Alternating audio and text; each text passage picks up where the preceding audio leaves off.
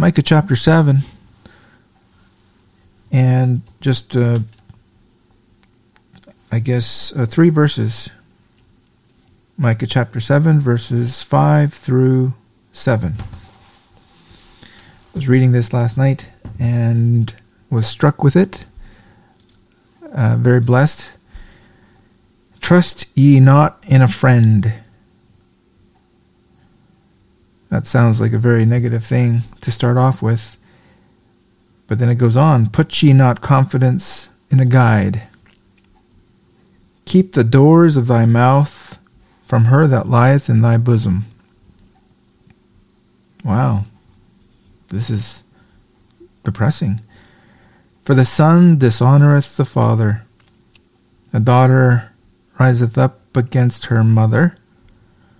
The daughter-in-law against her mother-in-law. A man's enemies are the men of his own house.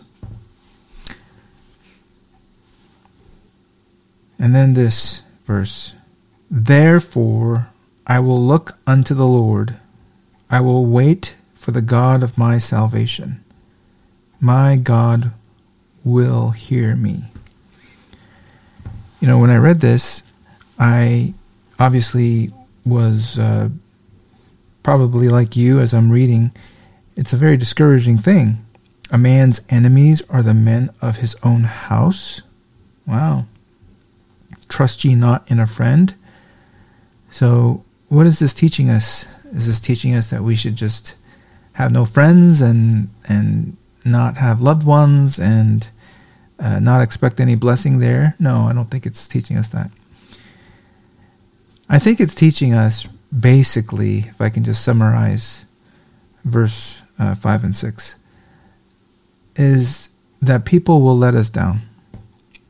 People will let us down. And the instruction here is that we are not to put our dependence for our joy or our trust in any way in people. And the other thought here is that even those that are the closest and most trusted, I mean, look at these individuals. It's a friend. It's a guide.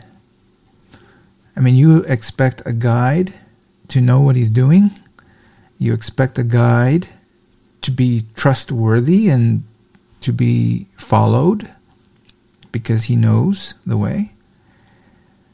But and then you have another, one that lieth in thy bosom. This is somebody that's very, very close to you. And then it talks about the family relations and those in our house. So even those naturally close and trusted relationships that we all have and enjoy and that are all good, I believe that the instruction here is that from time to time, every human relationship will let us down. From time to time. And that we ought not to put our trust and our source of happiness in other individuals, no matter how close they are. That type of devotion only belongs to the Lord.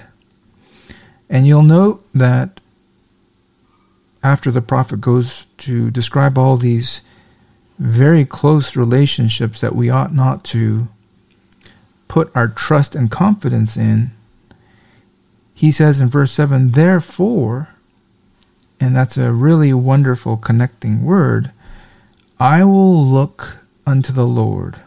You see, what happens, and I've known this, and I'm sure you have known this as well, is that the difficulties that we find in our relationships, especially the closest relationships that we have on earth, when we encounter difficulties and we encounter conflict and we encounter situations that are just very, very difficult, and you know what I'm talking about. I've gone through it, and you have too. that has the effect, like almost nothing else that I can think of driving us to the Lord, like nothing else will. I mean, I remember times when I would be taking my walks and I would be having a very, very heartfelt conversation with the Lord. Lord, you need to change this or else I can't go on. Things like that.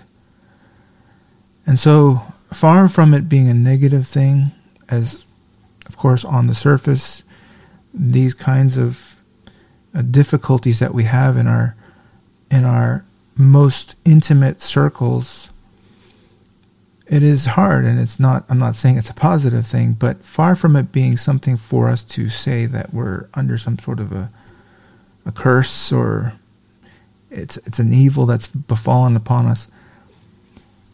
The Lord uses all of these things to drive us, like I say, like nothing else, to the Lord, to make a beeline for the Lord. Therefore, I will look to the Lord. You see, he has nowhere else to turn at this point. He has nobody else that he can trust, or that he can confide in, or he can look to. He will look to the Lord. I will wait for the God of my salvation. And whenever you see that word waiting for the Lord, that's usually a reference to prayer. And such have been the sweetest times for me, the most wrestling times for me in prayer, is on the heels of such occasions. I will wait for the God of my salvation. And the beautiful thing here is that my God will hear me. He absolutely will hear us. That is the promise. That's the great assurance. So far from these things being introduced into our lives to destroy us, or to smash us into the ground, or as some sort of a curse upon us, these things are all brought into our lives, and we all experience them to one degree or another. To one degree or another. But these are all orchestrated to drive us to the Lord in prayer. I actually pity the person who has never really sought God with strong crying and tears because of the afflictions that are weighing down upon. I pity a person who really just doesn't understand what we're talking about. And as I say, sometimes the only way to get us to that point is when we have these breakdowns of our most trusted and our most intimate relationships. It drives us to the Lord, and God will hear me. And I would be amiss to not make the comment that this is the way of our Master anyway. Our Lord Jesus Christ, he himself was wounded in the house of his friends, as it says there. And there's a statement there in Mark. One little phrase, Mark chapter 14, verse 50. They all forsook him. They all forsook him and fled. He came to his own, and his own received him not. I mean, all he had was God his Father. And my God will hear me. And the Lord heard. God the Father heard the strong crying and tears of the Lord Jesus Christ. So this is not something that our Lord Jesus does not know anything about. Those of us who are going through tremendously trying times, he knows about it. Don't despair. Keep praying. See that this is a reason. This is brought into our lives to drive us to the Lord. And he will hear us. Amen?